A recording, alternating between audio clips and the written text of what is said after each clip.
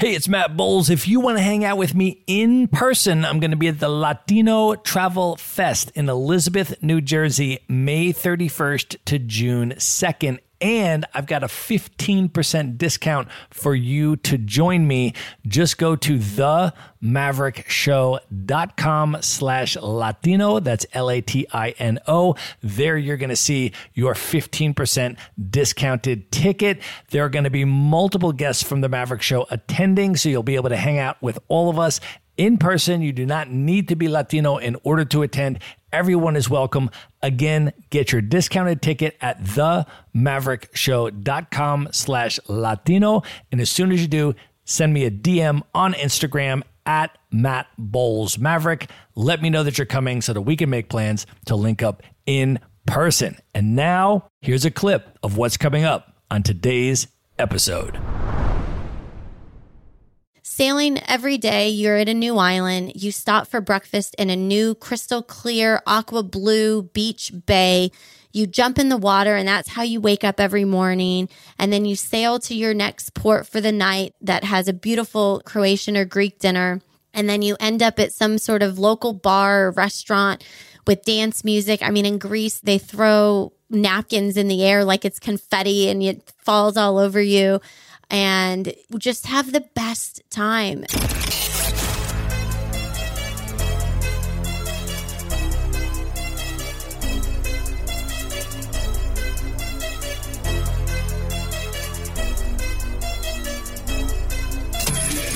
This is the Maverick Show, where you'll meet today's most interesting location-independent entrepreneurs and world travelers, and learn the strategies and tactics they use to succeed. And now, here's your host, Matt Bowles. Hey everybody, it's Matt Bowles. Welcome to the Maverick Show. My guest today is Mann. She is a location-independent executive, entrepreneur, and full-time digital nomad who has had no permanent base for over 5 years and has now been to over 60 countries. Born and raised in Hawaii, she spent her childhood living on a sailboat before becoming a successful entrepreneur and executive with 15 years in the digital marketing and e-commerce industry. Megan is the co-founder of Phone Assured by Securacy, a phone safety tether designed to protect your phone from drops and slippery fingers. She is also the CMO of Commerce Build, an ERP-driven e-commerce platform, and she is the strategic advisor for Social Scene, an event production company whose mission is to connect people, build relationships, and create lasting memories through curated experiences.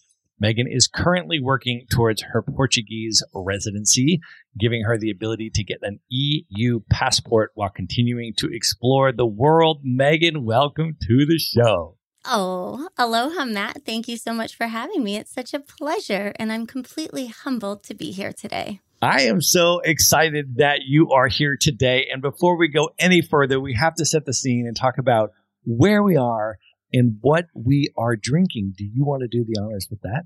Oh my goodness. We are in Lisbon, Portugal.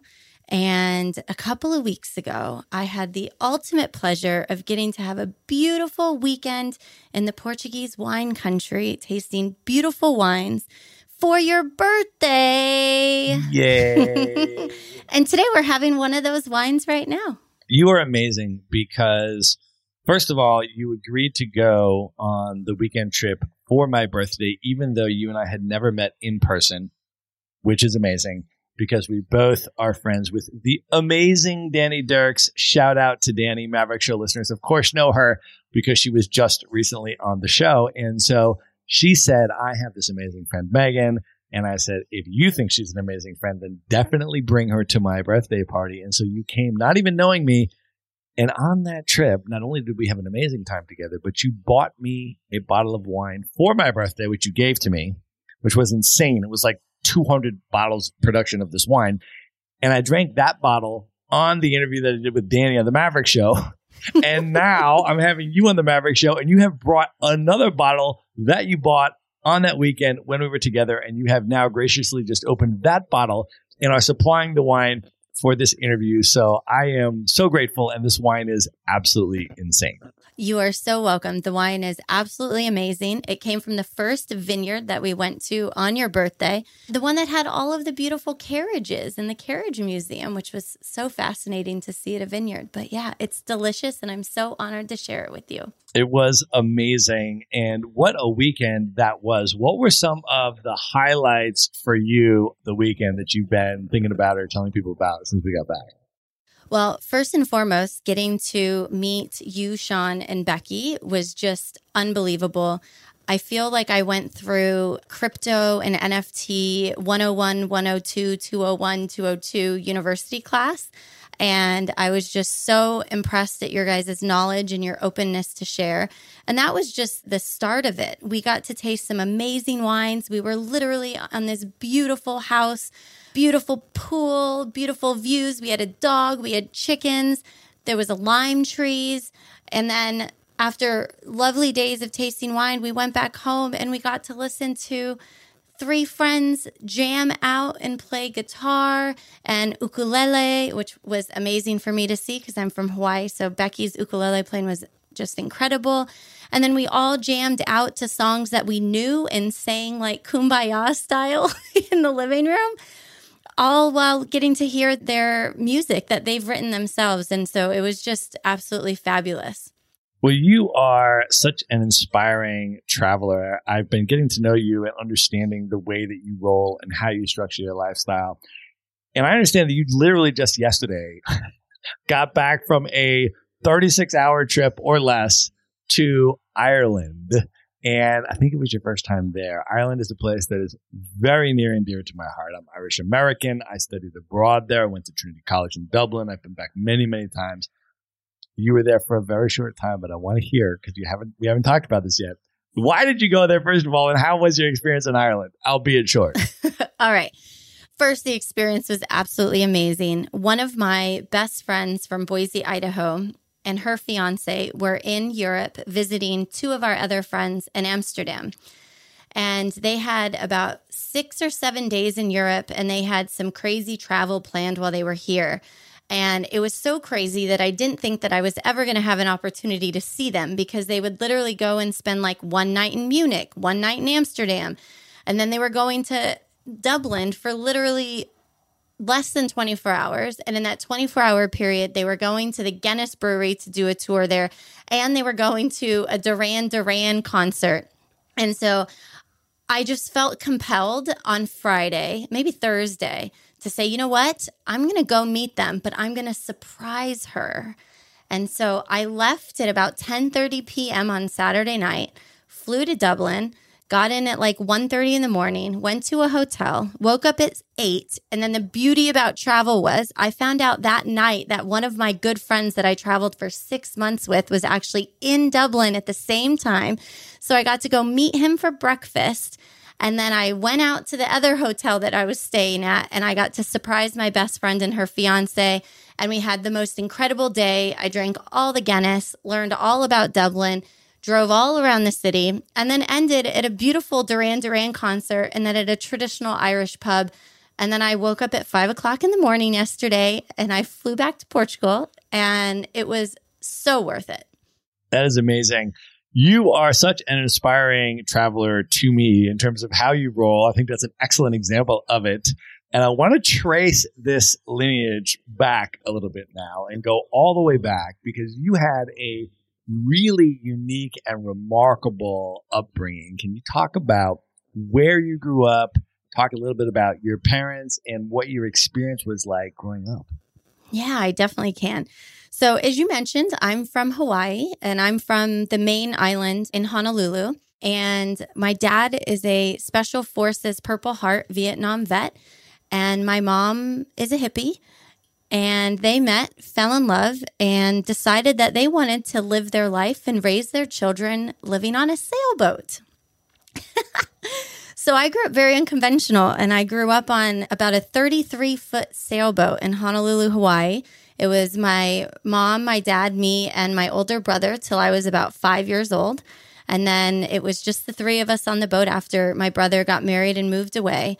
But man, it was a very strange and interesting life. And I feel so blessed that I didn't even have a home until I was in my late teens. To go to the bathroom or to shower, you had to literally leave the boat and walk about 200 yards up to the shower and bathroom facilities. And I lived at the yacht club as well, which was the place that I just grew up. It was like my park. Every neighborhood has a park.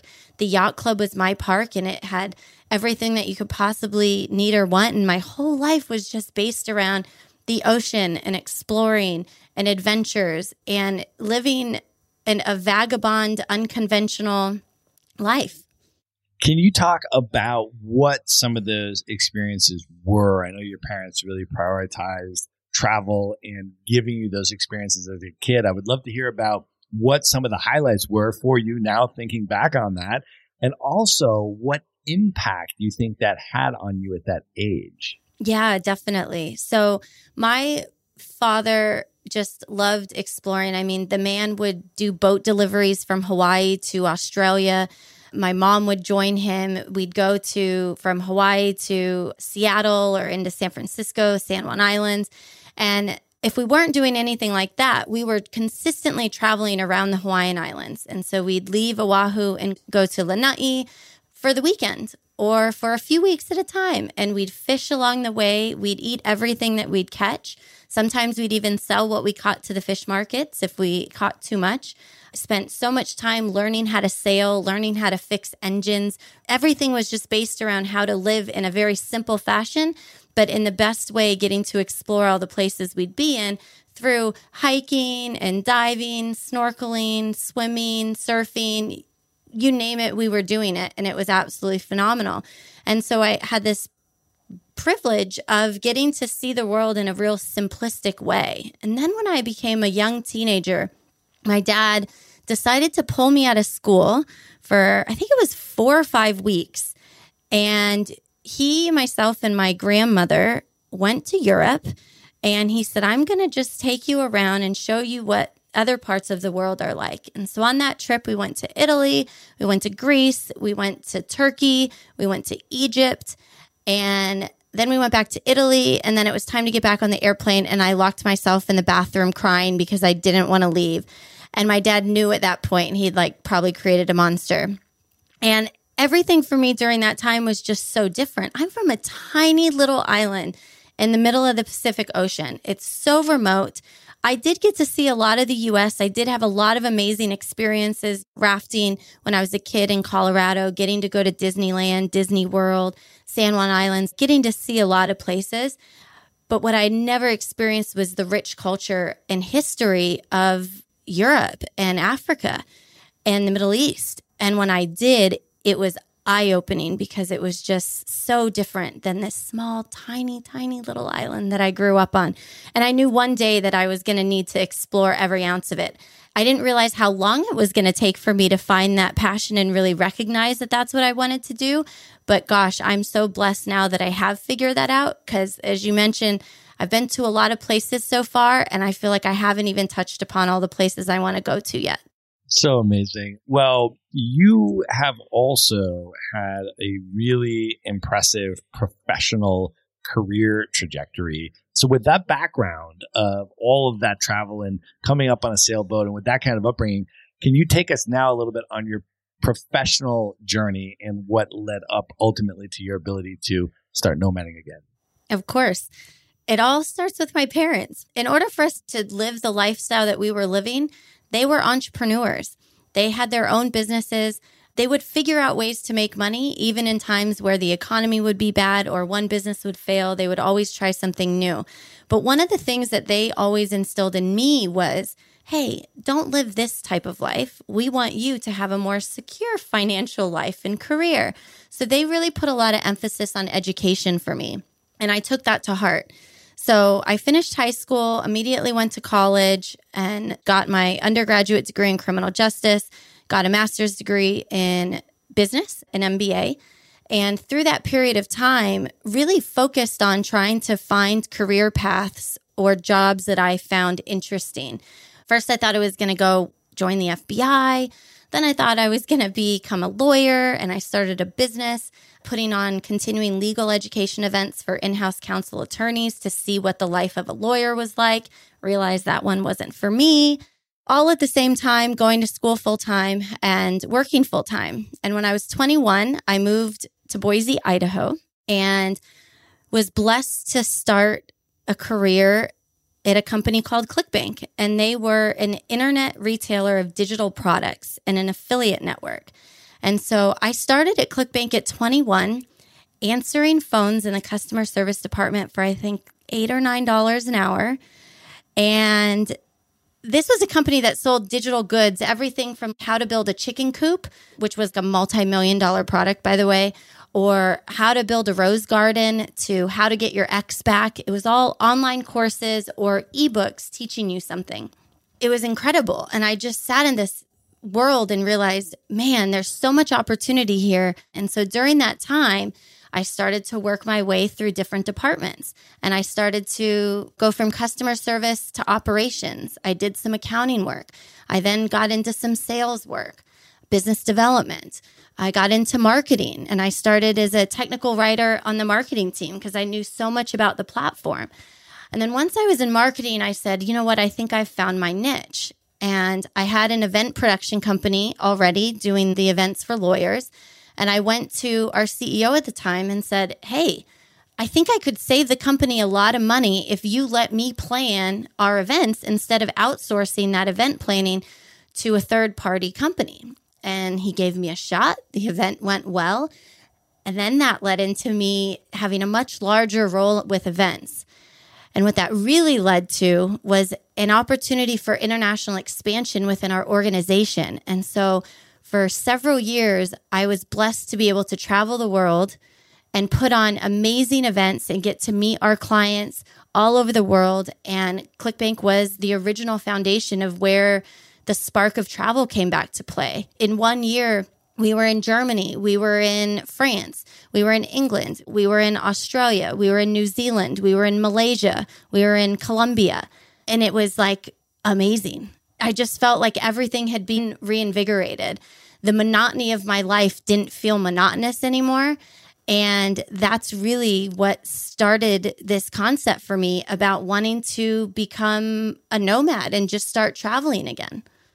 Let me ask you this. I know that you're a super humble person, but I also know that you were one of the youngest people. You were one of very few women that was able to really quickly and effectively ascend into a high-level executive leadership position there. And I want to ask if you can talk a little bit about that particular part of the experience. Yeah, for sure. I've always felt like I was a leader in some capacity or wanted to be, but probably didn't always have the right skills for it. And I think that's something we all work on. I continue to work on it now. But from the moment I got into the company, I always tried to identify and recognize opportunities and where the company had needs that I could maybe step in and fulfill. And I really think that through doing that, it showcased to the higher ups at the time that I was trusting and that I was accountable and that I could get things done, that I could think outside of the box. And so I made a conscious effort to say, I would love to be an executive here one day. I would love to be on this company's leadership team. I love that I can do this as being one of the only females that's also sitting at that table. I'll say I had a really good mentor, and one of the first gals who hired me was the vice president at the company. Her name's Jen. And she helped me along the way and was such an incredible mentor. So I think if you are a female and you are looking to rise through the ranks in what in 15 years ago was a very male-dominated world for me, I really searched out other women who had had success in that and tried to talk to them, get their input. What can I do? How should I ask my questions differently? I don't feel people are listening to me. What can I do? What's helped you? And honestly, being open to asking those questions to women specifically who had made it to that level really helped give me the confidence to do it for myself. And so I think if you are in that position, go seek someone out, contact me. I love mentoring people and I'd love to be able to help any woman out there. But I think listening and approaching every situation from okay, how could I make the best impression here? And what is it that is needed? And how could I step in to fulfill that need? I really think those are the things that really helped me get to the point that I was at within that company and now. And can you talk a little bit then about your transition from the corporate life where you're working in an office and getting to do some business travel, but ultimately having to come back and work out of the office, to the nomad life? For sure. That was a hard conversation with ClickBank. After several years of traveling for ClickBank and then also doing a lot of travel on my own, I realized that I wanted a lifestyle change. And there were companies like Remote Year in their first or second year, I think then, out. And I got to see that there was remote travel opportunities within a group setting. And so I came back from a trip in Croatia and Switzerland and got home and decided I wanted to change my life. So I applied for Remote Year in another company called WeRoam, but I didn't have the permission of my company to actually leave and be remote. So we were a company that preached having clients and entrepreneurs who can sell their products through our platform, but live a passive lifestyle or in a lifestyle that allows them to live freely and live the life they want. But internally, we had to go into the traditional corporate office, and I didn't think they were going to let me go. But I knew it didn't matter about the job. I was going to go travel, that the job would come. And ultimately, I worked with ClickBank to figure out a way that I could stay within the organization while magically all at the same time, I think I manifested it somewhere. I was also offered a job through a recruiter who had reached out, and that was a 100% remote job. And ultimately, I got to make a really good decision, and that was to stay at ClickBank. I actually quit and took the other job first. But when they went back and realized what I was doing, they kind of came back and gave me a second look and said, you know what, maybe you should stay. And what would it take for us to get you to stay here?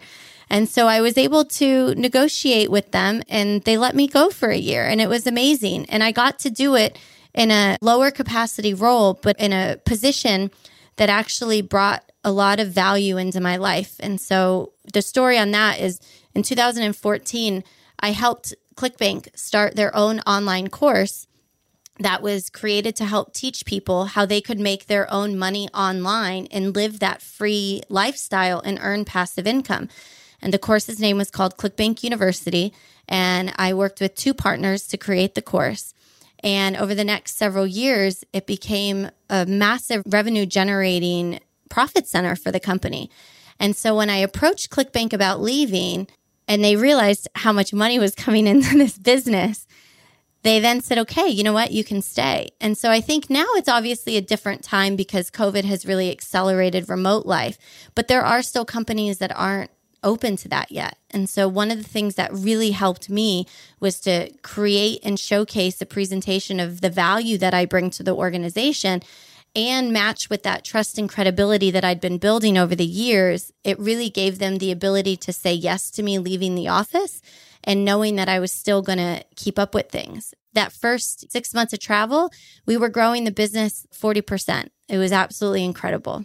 All right. So you had worked all the way up to an executive leadership position at ClickBank, and then you had also gotten to a remote working arrangement. And then you also decided to go the entrepreneurial route. Can you talk about that decision and what that entrepreneurial trajectory was like? Yeah, definitely. I was so blessed that ClickBank gave me the permission to go travel, which was incredible. But while I was traveling, I met some pretty amazing people and pretty impressive people. And during that period of time, I realized that I wanted a more free life. I wanted to work when I wanted to work. I wanted to be responsible for my own earnings and the money that I was making. And I realized that one of the best ways to do that was through the entrepreneurial approach. And I'd spent many years working with entrepreneurs at ClickBank. Those were all of my clients, and those were all friends that I'd been working with for 11 years. And through them and through travel, I thought to myself, maybe I can do this too. And that's exactly what I did. I think one of the best ways to figure out how you want to start a business is if you want to do it alone, which I don't always recommend, but to find a really good partner and to find a partner that you can trust, but somebody who has a different skill set than you. And so I found a good partner, and they're a creative. They have ideas for days. That's great. I also have ideas too, but I'm an implementer and a problem solver. And so having that good partner that can come up with the ideas and be the creative while you can also be the implementer, that for me is what really worked. And so I met William, and William and I created a phone safety leash that was originally created for us because we had our phones stolen out of my purse at a concert. He got pickpocketed multiple times in Mexico and Barcelona. And so we were travelers and wanted to create something that could be used for us. And from there, we said, well, maybe other people want this. And so that was my first real path to what I'll call my adult entrepreneurial life. Because I did have the event business in the past, but it was very situational. This was purposeful. This was meant to create passive income. And so we went the Amazon FBA route to start, and we started also at Shopify and driving our own traffic. And it was amazing to see the journey of product development, creation, and passion grow into something that it is today. And that business is now growing like 150% year over year. And it's one that we don't spend a lot of time on, but it's doing well and it's growing and people are liking the product. And it's exciting because I know that when and if we really want to dive in deep to it, it has infinite potential, which is why I love entrepreneurship. But it also doesn't have to be what you need to do right now. And so that was kind of my first step into it. And then from there, after I left ClickBank, I went and started working as a VP of sales and marketing for a fintech in Montreal. And that was still in that corporate realm, but I decided that I wanted to kind of just focus on marketing consulting. So I started a little marketing consulting company, and businesses would hire me for strategic marketing. The one thing I knew was I didn't want to do the work, but I wanted to advise, and I wanted to share the tips and tricks, and I wanted to deep dive into the company and say, here's what I think you could do to achieve this result. But I knew I didn't want to actually do the work. So instead of being a full-scale marketing agency, I said, I'm just going to be a strategic marketing advisor. And that was my consulting company. And through that, I had a client for 2 years through COVID. And now I'm the CMO of their company. And so I've kind of come full scale where I still have my entrepreneurial ventures flowing and grooving, passive income, wonderful. But I also have found that I do have a passion for the corporate life and some of that structure and being able to give back to a large company or organization and really drive value. It's been an interesting path to get here, but I really think that you can merge entrepreneurship with a bit of the corporate life, with the travel life, and still live that happiness. That's awesome. I want to ask for some of your tips, since you do advise and consult with businesses on marketing. And maybe let's just start with one example. There's a couple of different categories of people that I'd like for you to maybe speak to or give tips to. But for people that are just starting businesses, they want to build something that is online, that is remote. What tips do you have for those very early stage entrepreneurs as they're thinking about that? Yeah, definitely. I'll talk about 3 things. The first is, and what I taught at ClickBank University, was finding something you're passionate about, that you have knowledge about, that you have more knowledge than somebody else about, and outline what that looks like. Because I'll tell you, there are people out there, and I know them, who created 60-page ebooks on how to build a shed, or how to build a chicken coop, or how to build a rose garden. And this isn't rocket science. This is just a simple product, but there are thousands and thousands of people out there who want to build this on their own. And so if you have that knowledge, you can create value and create a product. And so I encourage you to think about what you're passionate about. I think there's 3 really great ways that you can utilize an online business. One is to create your own product or course, something that you have knowledge on. I've had friends that have done, like Danny could do something on how to sing. You know, you could play how to play the guitar. You could have any sort of business that's teaching something. Or you could go down a path of where you could be an affiliate. So you don't even have to create your own product. There are affiliate networks out there like ClickBank that you can go and find other people's high quality products. And all you need to do is grab an affiliate link for them and promote them either through your own website, through your social media channels, through your blog. And every time somebody purchases based off of your link, you get paid a commission from that. And you'd be shocked, but I have friends that have sold 8, 9 figures as an affiliate where they've never had to create their own product. And there's all kinds of free courses out there that can teach you that information. And I think that education for online businesses is right at our fingertips online. And I'm happy to share in the notes some places where people can go. The third option that I talk about is Amazon FBA. It's a very interesting marketplace. So you could be like me, where you actually go create your own product, create your own brand and sell it. Or you can actually go find products through a company like Alibaba and use tools like Helium 10 or Jungle Scout to help highlight the products that are hot and selling well and where there's a lot of search volume. And then you can find those products through Ali and check with the manufacturers. Always make sure you're getting a good quality product because that's important, and test a lot of manufacturers. But you can get products for a fair price there and then resell them. There's companies that will directly take your product from a manufacturer into an Amazon FBA packaging facility. They will put stickers on your product, your UPC codes. They will put everything on the product, and then they will send it to Amazon, and you literally don't even need to touch it. And Amazon is cool because it's a marketplace. So that means is people are going and actually searching for exactly what they want or something similar to it. So if somebody comes across your listing, they have already showed intent and desire that they want to buy a good of that nature, which is very different when you're utilizing a self-traffic approach where you're trying to send somebody to your own website or you're using Facebook or Instagram to try to market to them. When somebody's on Instagram scrolling, they're stopping at an ad, not because they intended to buy that product. You have to then sell them on why they should have your product versus Amazon where someone's showing intent. And so it makes the start of that business a lot easier. There's a really great book that you can read. I believe it's called 12 Months to a Million. The author's name is Ryan Moran, and he really outlines in the simplest form how you could really generate $1 million within a year of starting an FBA Amazon business and how you can do that with very little capital. That is awesome. I also want to ask for your marketing tips for the people that are already running established businesses. And maybe I'll just break the question into 2 parts. People that are running B2B businesses and selling things to other businesses, and people that are running B2C businesses and selling direct to consumer. Yeah, definitely. They're very different approaches. So B2C, direct to consumer, TikTok is taking off. I have many friends who are using this platform, and they're not even using the paid advertising portion of this platform.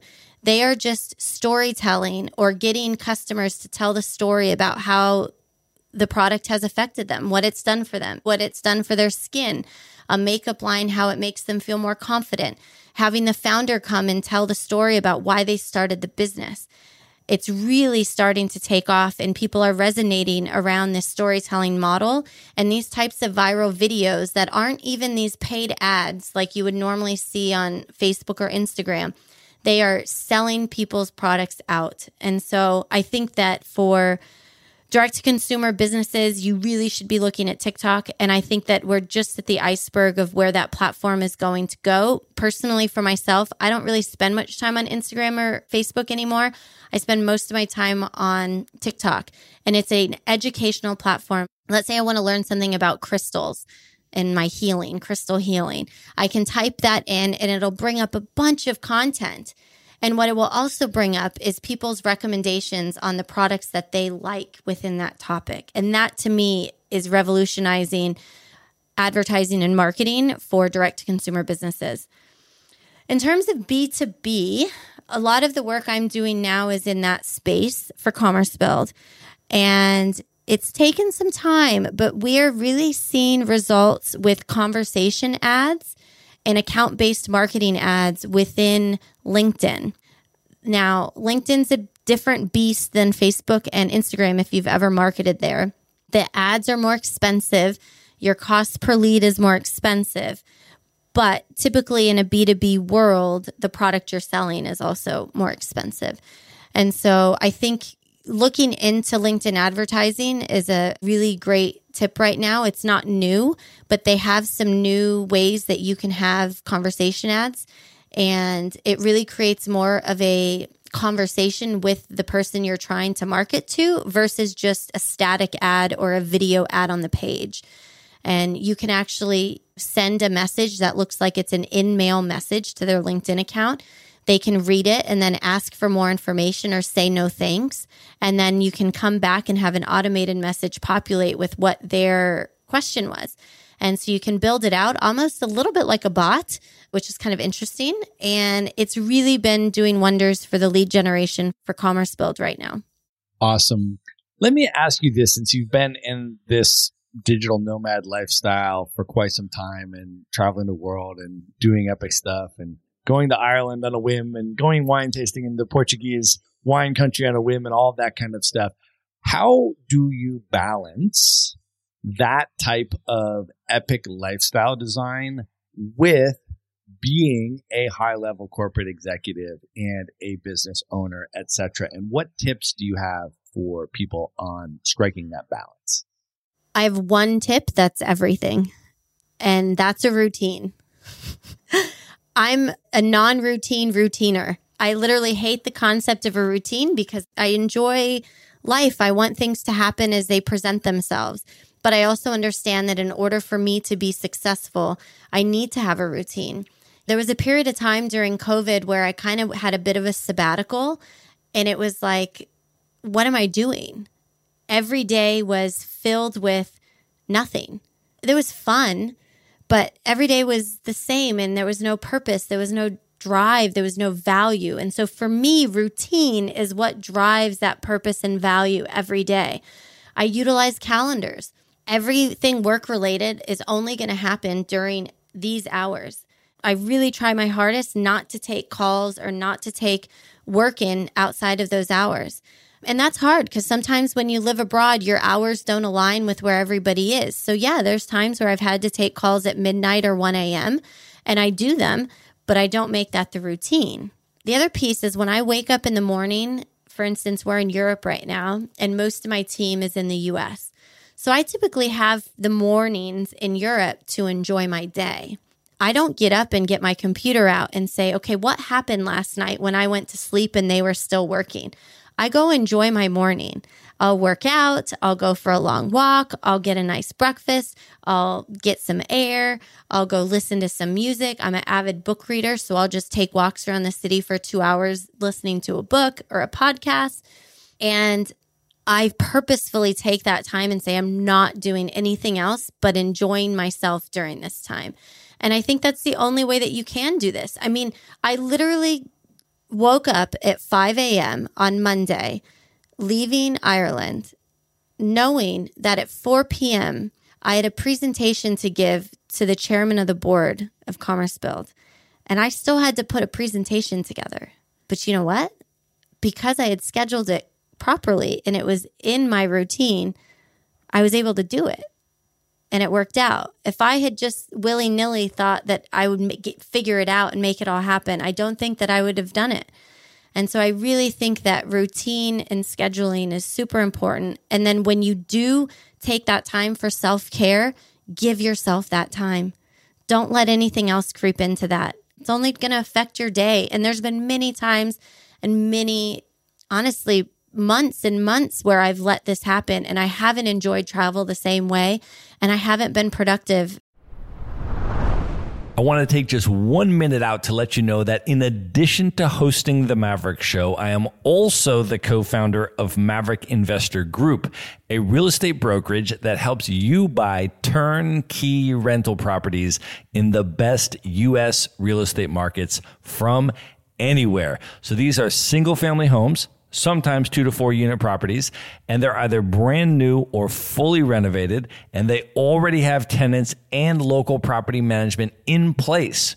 So you get all the benefits of owning the deeded real estate, the physical house, the hard asset, without the headaches of being the landlord or the rehabber or needing to live near the property.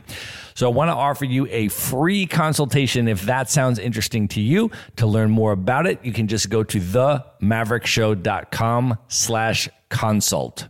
And now back to the episode.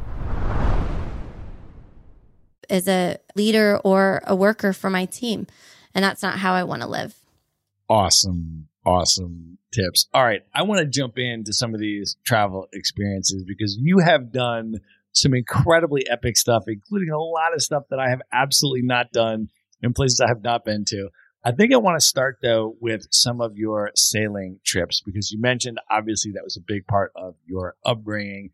Subsequently, though, you have done sailing trips in places like Croatia, places like the Greek islands. Can you talk about some of your sailing highlights?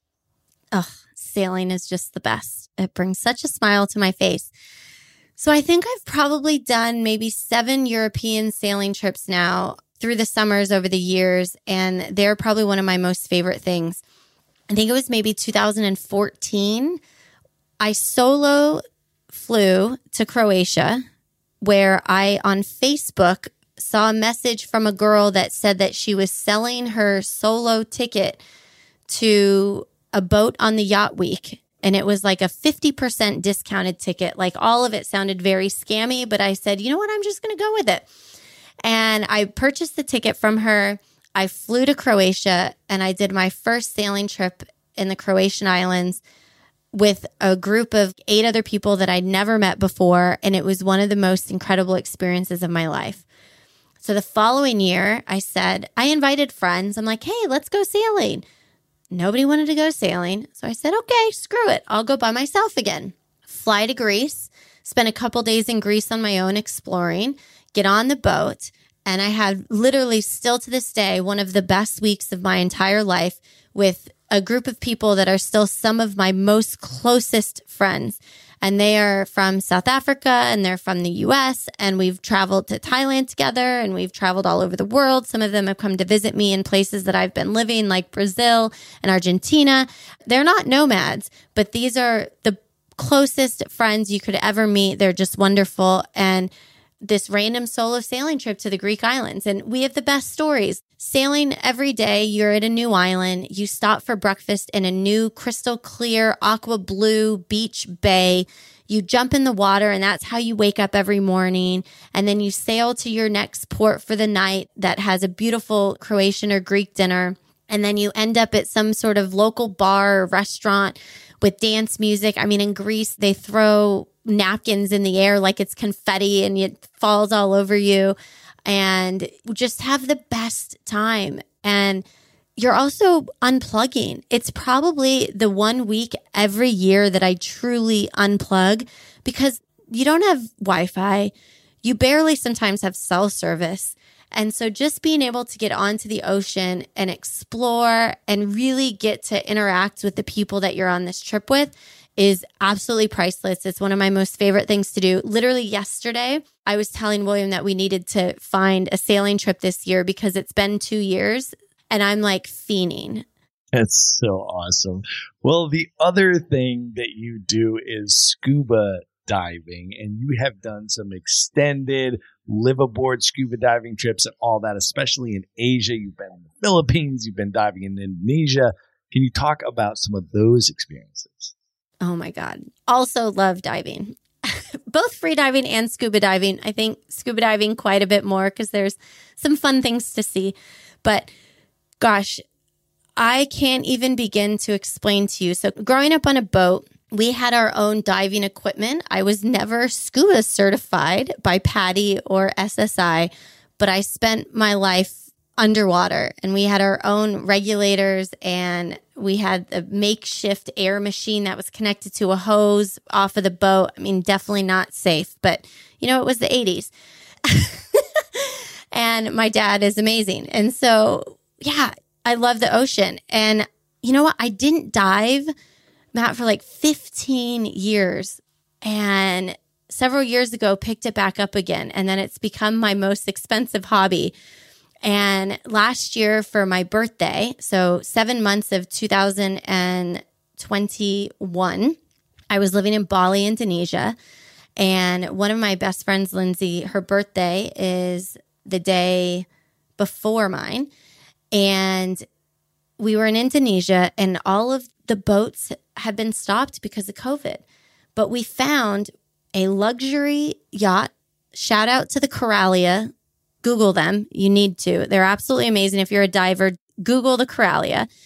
And we found a trip that was 8 or 9 day live aboard trip through Raja Ampat, which is one of the best diving spots in the entire world, and decided to say, fuck it. It's our birthdays. Let's go.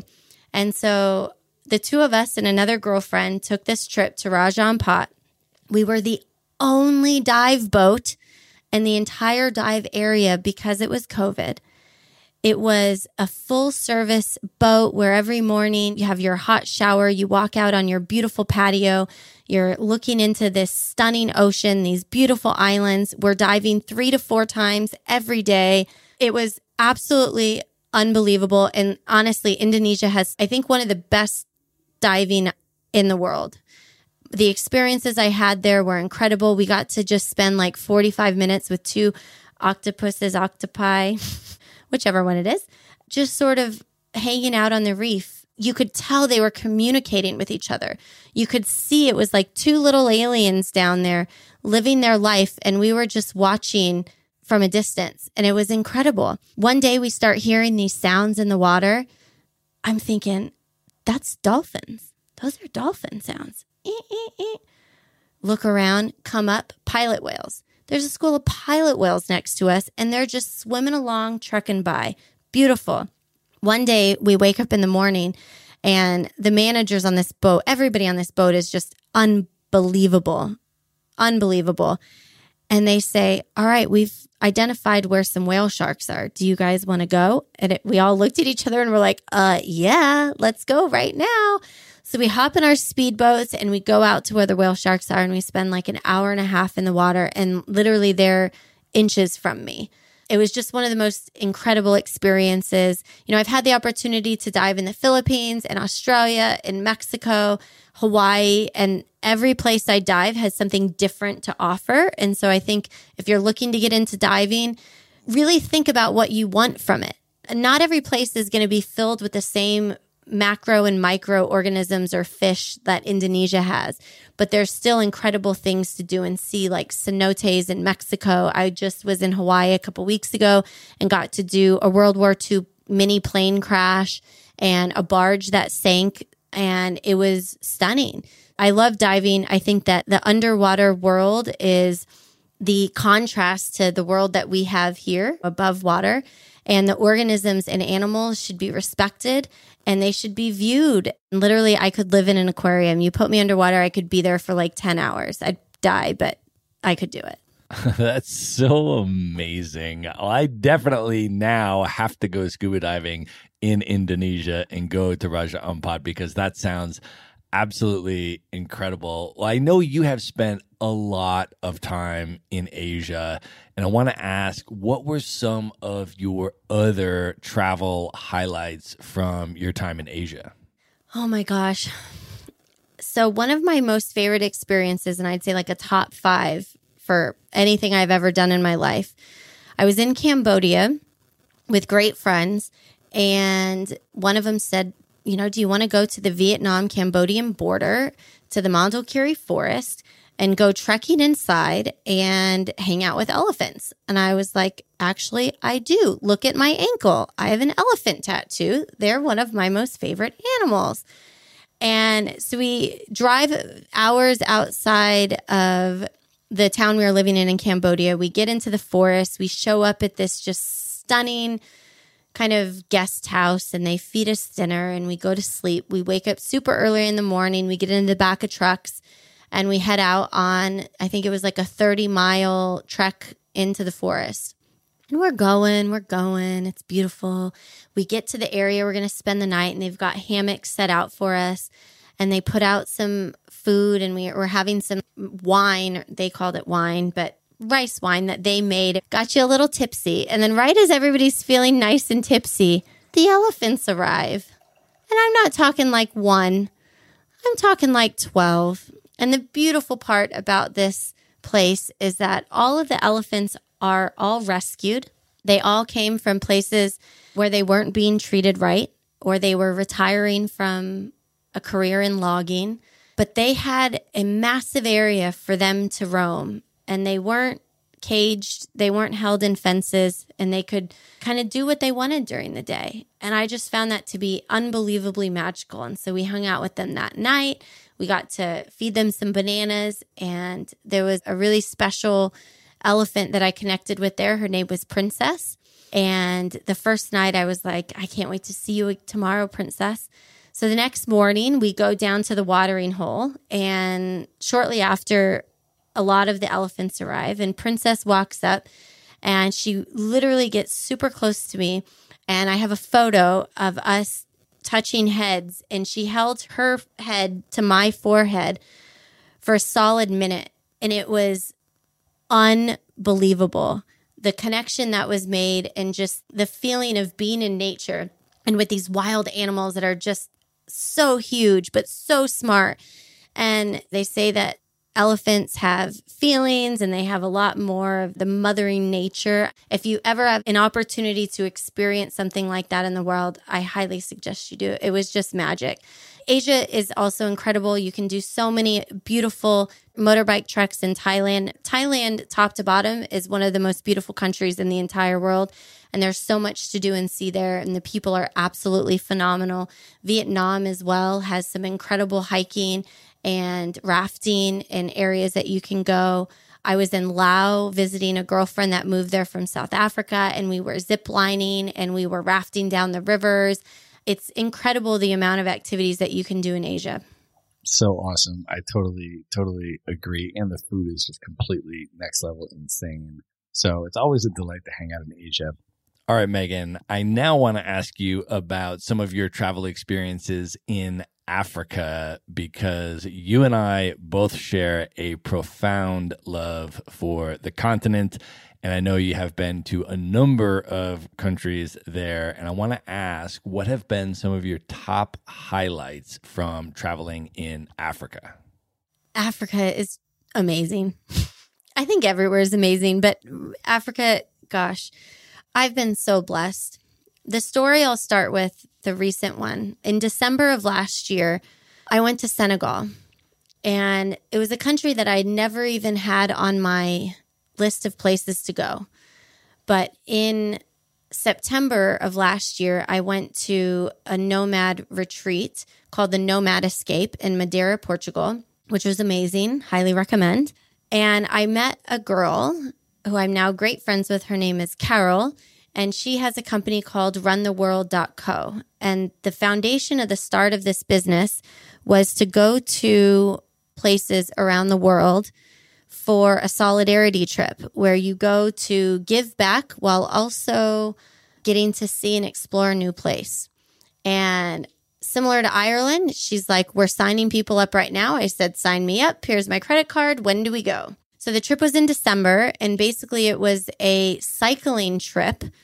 And during the course of about 7 days, we were going to cycle 240 kilometers, and we were going to fundraise to raise money to buy bicycles for kids in Senegal, because on average, a child has to walk 10 kilometers one way to get to school and back. And so if we can lessen that amount of time that they're walking, the more time they can be learning or doing fun things, and parents can be less worried about where their kids are. And so it was amazing. We did the fundraiser, get to Senegal. There's a bunch of Spanish speakers, and I speak a bit of Spanish, not a lot of Spanish. So that was already an interesting one. But we get there, and it was just a phenomenal 7 days. I didn't know we were cycling in sand for a lot of this time frame. And so the cycling was a bit more challenging, but we literally every day cycled from village to village, inland to the sea. We were invited to Senegalese homes for dinner. We got to dine and meet and work with and help families there. We went to schools. It was unbelievable. The people of Senegal are absolutely amazing. We even got to go to one of the Senegalese wrestling matches, which was just spectacular. And it was just so amazing to see a culture that I had never even knew anything about. And I think that's one of the beautiful parts about Africa is there's so much to offer. The people are so friendly, kind, and loving. And it is such a drastic difference than how I was raised and what I knew in Hawaii. It's amazing. And so from Senegal to Egypt to safaris in South Africa to client visits in Namibia. I just got to go to Namibia a couple months ago and it was beautiful. And I got to meet some incredible people there, to what we've got an upcoming trip actually to Ghana. Let's talk about that because this was such an amazing moment where our crew is in the Alentejo region of Portugal on my birthday getaway doing the wine tastings, and we're back at the villa one night and we're talking about NFTs, non-fungible tokens, and we're just having a discussion about this. And I just happened to mention that I recently purchased this NFT, and one of the utility functions of this NFT, it's called the Royals. One of the utility functions is that it's by a Ghanaian artist, and if you own this NFT, you get admission to this gala in Ghana in late December. And I mentioned this to the group, and all of a sudden, within the same conversation, I mean, within 30 to 60 minutes, as we're having this conversation in the villa, you, Becky, and Danny all say, I'll buy one of those NFTs and go to the gala in Ghana in December. Let's go. Let's go. And you did. And then I told Danny that I was going to go on the remote year 4-month program, which is the first all Africa itinerary for the final 4 months of this year. And she says, oh, I'll go on that too. So she signs up for the 4-month remote year program. So Danny and I are going on the remote year program. And then we like come back in and we tell you, we're like, hey, guess what? Danny and I are both going in this remote year program. We're going to be in Africa the last 4 months. And one of the side trips that we definitely want to take is to go gorilla trekking, probably on the Uganda side. You can see them from 3 different countries, but probably the Uganda side most likely. And we want to do that maybe in November. And you were like, cool, I'll meet you guys there for gorilla trekking in November. And then I'll meet you in Ghana for the gala in December. We were like, done. Oh, it was amazing. The gorillas in Uganda has been on my bucket list for years. And to be able to go with 2 amazing people would just be incredible. And I never thought that I would be able to go to Ghana and have something so incredible to be a part of. And I mean, this is why, as we started this entire podcast and we talked about your birthday weekend, was so special. Literally on the car ride back to Lisbon from our house, Danny and I had set everything up and we had our NFTs purchased and we were in just like that.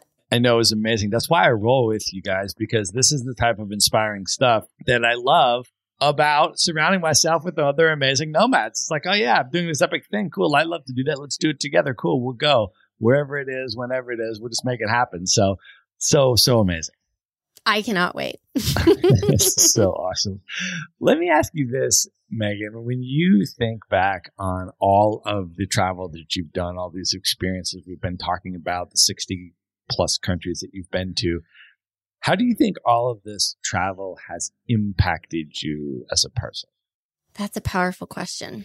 I'm from small little island in Hawaii, and I wasn't raised with the traditional American culture and values. I mean, they were there, but I also was heavily influenced by the Hawaiian culture and values and the Asian culture and values that are really instilled there through the generations. So for me, traveling has just made me humble. It's made me kinder. It's made my bleeding heart bleed even more. I want to give back. I want to help. I want to teach, but I also want to learn. And I think that's the biggest thing. When I go to these places, I want to learn. You know, when I go into countries, I want to eat the food. I want to talk about what their normal day is like. I want to see what their normal day is like. And I want to experience it. And I want to also share what my life is like, because that's the other thing is people are really in the world. They're also interested in you. And so for you to be able to come to some places where people don't get to venture out a lot, it's really powerful for them to get to know you as well. I think that we as humans and people in order for us to be compassionate and have empathy and be able to be the best humans that we can be, I think one of the best ways to go about doing that for yourself is to get out and to see the world and not just be super structured in your own life and in your own world and your same group of friends. Get to know other things, get to know other places. And you can do that in your home country, because even in the US, I mean, the West Coast to East Coast is very different. Going down to the South, you can meet all kinds of different people. And I just think it allows you to become a much more well-rounded person and someone who is kinder in nature and someone who wants to give back to the world. And that's what it's done for me. That's so amazing. So let me ask you one more question, and then we'll wrap this up and move into the lightning round. Megan, after you've done all of this travel now and you've seen all of these things that we've been talking about, why do you continue to keep traveling and continue to nomad? What does travel mean to you today? Travel is everything to me. So many times I've thought about, all right, am I done? Or like when things get tough, yeah, just go back to the States, just go home. And the reality of it is that I thrive off of change. I thrive off of experiences and adventure. And one of the reasons why I really got into wanting to become a nomad was I wanted to not have a monotonous day. And even though I can preach routine to you, I can also tell you that you can have a routine without monotony. And to me, travel is everything. If I get married and have a child one day, we will be traveling. I don't foresee myself ever going and having just one place that I reside in again. I think it's bigger than that. And I think my purpose is bigger than that. And I think I owe it to myself to be bigger than that. That's so amazing. I think you're so amazing. Thank you. All right, Megan, at this point, are you ready to move in to the lightning round? No, I'm kidding. Yes. Let's do it. The lightning round. All right, what is one book that has significantly impacted you over the years you'd most recommend people check out? Joe Dispenza's Breaking the Habit of Being Yourself has been one of the best books that has helped me personally. He does an amazing job of bridging the gap between science and spirituality and really removing this concept that I am who I am and this is it. I suffered a lot from depression and anxiety and was always told that those were things that ran in my family and that was just it. And this book really helped open my eyes to how I can truly change and rewire the way that I think and the way that I live to lessen the amount of depression, anxiety, if not take it away for a majority of the time. And I know that may not resonate for everyone, but I think whether it's anxiety or depression or fear of failure or fear that you're not good enough or unlovable or that you can't have the career you want or that you're not smart enough, this book can literally teach you a different way to live. Amazing. All right, Megan, what is one travel hack that you use that you can recommend? Oh, play the credit card game. As much as you wouldn't want to play the credit card game, or even if you don't believe in credit cards, I was there, but I've picked an airline. I've stuck with that airline. I've picked the right credit cards. I've stuck with those credit cards. I've stuck with the same hotels. And the amount of perks that you get by sticking with those companies is huge. I say it. And once you've experienced what lounge life is like at airports, once you've experienced what a business class seat is like on a long haul flight that you didn't have to pay for, it really changes the way you travel. And especially when you're traveling a lot. And so there's lots of really great blogs out there. The Points Guy is one, teaching you lots of ways that you can really hack the credit card game to get miles. And I don't spend money with my debit cards. I only spend money on credit cards and I pay it off every month with no interest, but I rack up those points and I use those points to make my travel day experiences, which are often even better. Awesome. Megan, if you could have dinner with any one person who's currently alive today that you've never met, who would you choose? This is a tough one. I'm going to say Elon Musk, though I don't think we'd have the most fun dinner. I think that he is a revolutionary person within our generation and our time right now. And I would love to have an opportunity to have a conversation like this with him over wine and just really try to understand and learn how his brain works. Because I think what he's doing for the world is going to impact generations to come. And I would love to just have that experience to learn and just absorb who he is as a person. All right, Megan, knowing everything that you know now, if you could go back in time and give one piece of advice to your 18-year-old self, what would you say to 18-year-old Megan? I always felt like things needed to happen so quickly. Like I had this vision or goal of where I should be. And it was always work as fast as you can to get there. And my business partner, William, has a saying, slow is smooth, smooth is fast. And that's what I would tell myself is to take a step back, relax, and enjoy the ride. And know that everything is going to be okay. Anything that comes at you, you're going to be able to withstand. You're going to be able to grow from and move on from. But I spent so much of my late teens and early 20s worried about what was to come. And in reality, I wish that I didn't do that because everything always works out. There's always a way, and it always works in your favor in some way. And if it doesn't, then you let it go and you move on. But I wish I just knew to relax, take it slow, and know that it was all going to be fine one day. Not one day, now.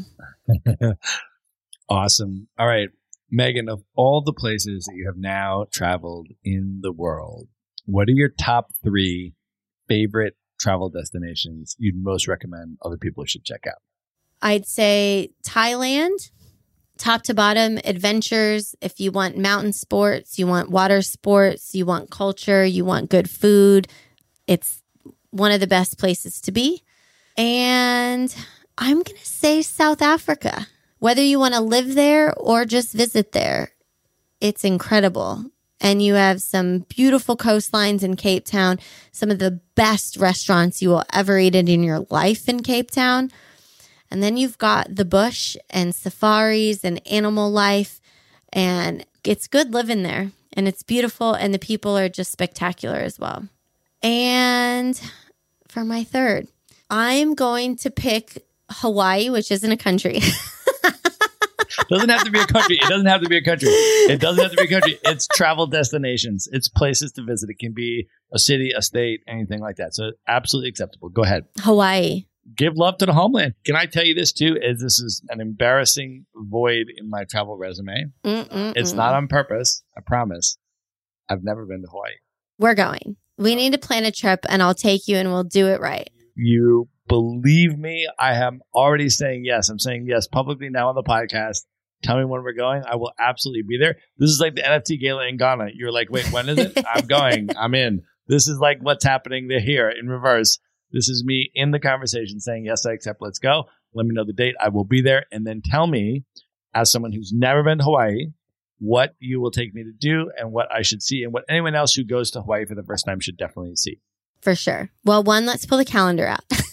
As soon as we finish recording, let's do it. Oh my gosh. Hawaii is so special. It's also a place that has an energy when you land there and a deep, rich culture. I encourage people who want to go to Hawaii because every island is different and every island has something different to offer. I think everybody knows Waikiki Beach, Diamond Head. There's lots of hotels. It's really lovely. It's kind of like the Las Vegas Strip meets the ocean. So I definitely say, spend a night or two there. On that island, there's also North Shore Oahu, which is where you'll see the Pipe Masters. That's where a lot of the surfing is. Waimea Bay will host the Eddie Aikau and the 50-foot swell surfing competitions and things like that. But that island is populated. It's beautiful, but this is the main island. There's like 1 million people on this island in a state that maybe is, don't quote me, but somewhere like 1.4 maybe. And so the other islands have a lot to offer. Kauai is like Jurassic Park. So it's got the beautiful jungles, that helicopter scene when people are coming in. It's stunning. And you've got amazing hiking, great waterfalls and things of that nature. Maui, if you want something in between Oahu and Kauai, you go to Maui.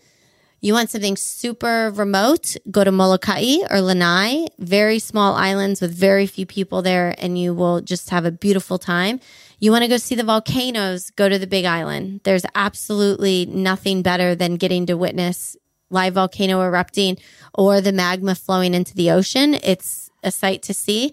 And there's black sand beaches there. It's a large island. So every island just has something for everyone. Just depends on the type of vacation you're looking for. I'll take you to do it all. I am so excited. There's no one I would rather see Hawaii with than you. So this is super exciting for me. I am super stoked for that trip. All right, Megan, last question. What are your top 3 bucket list destinations? These are places you've never been, highest on your list, you'd most love to see. So we've got one coming up. The Uganda gorilla trip has been on my list for years, and I'm so excited that we're planning that. And I'm just so blessed that I get to go with you two amazing folks, you and Danny. My next one actually is happening. I'm planning it in August. Wow. So 2 bucket list trips this year. So this one is Tonga. And I'm going to Tonga in August to go swim with the humpback whales and free dive with the humpback whales. And in Hawaii, I was blessed to have an opportunity to swim with dolphins in the wild, turtles, humpbacks, but I was young. And so this is my adult chance to really go engage with the humpbacks. And I'm super excited.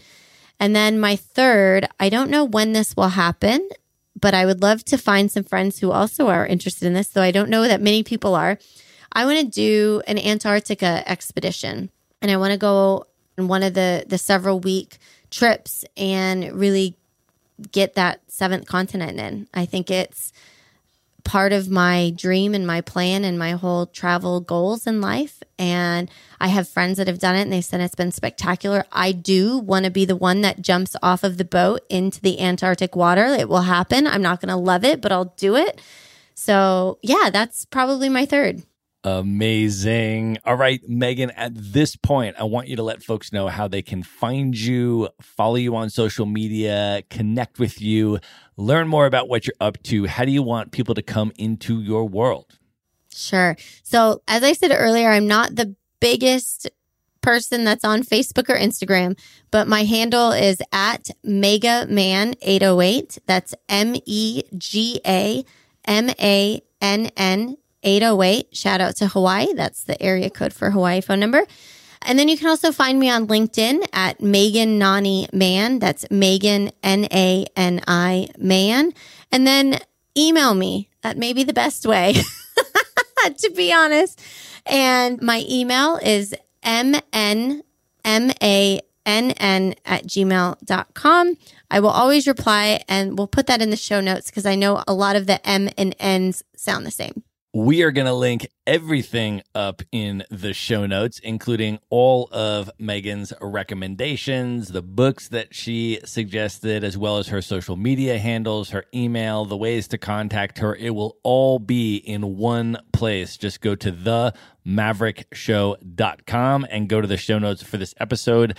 And there you will find that, along with everything else we have discussed in this episode. Megan, this was so amazing. So good. Thank you for coming on the show. Thank you so much for having me. As again, I say I'm so humbled, and I'm just so blessed that I had an opportunity to meet you a couple weeks ago for your birthday and to build this amazing friendship that I know is going to continue on and take us on journeys throughout the world.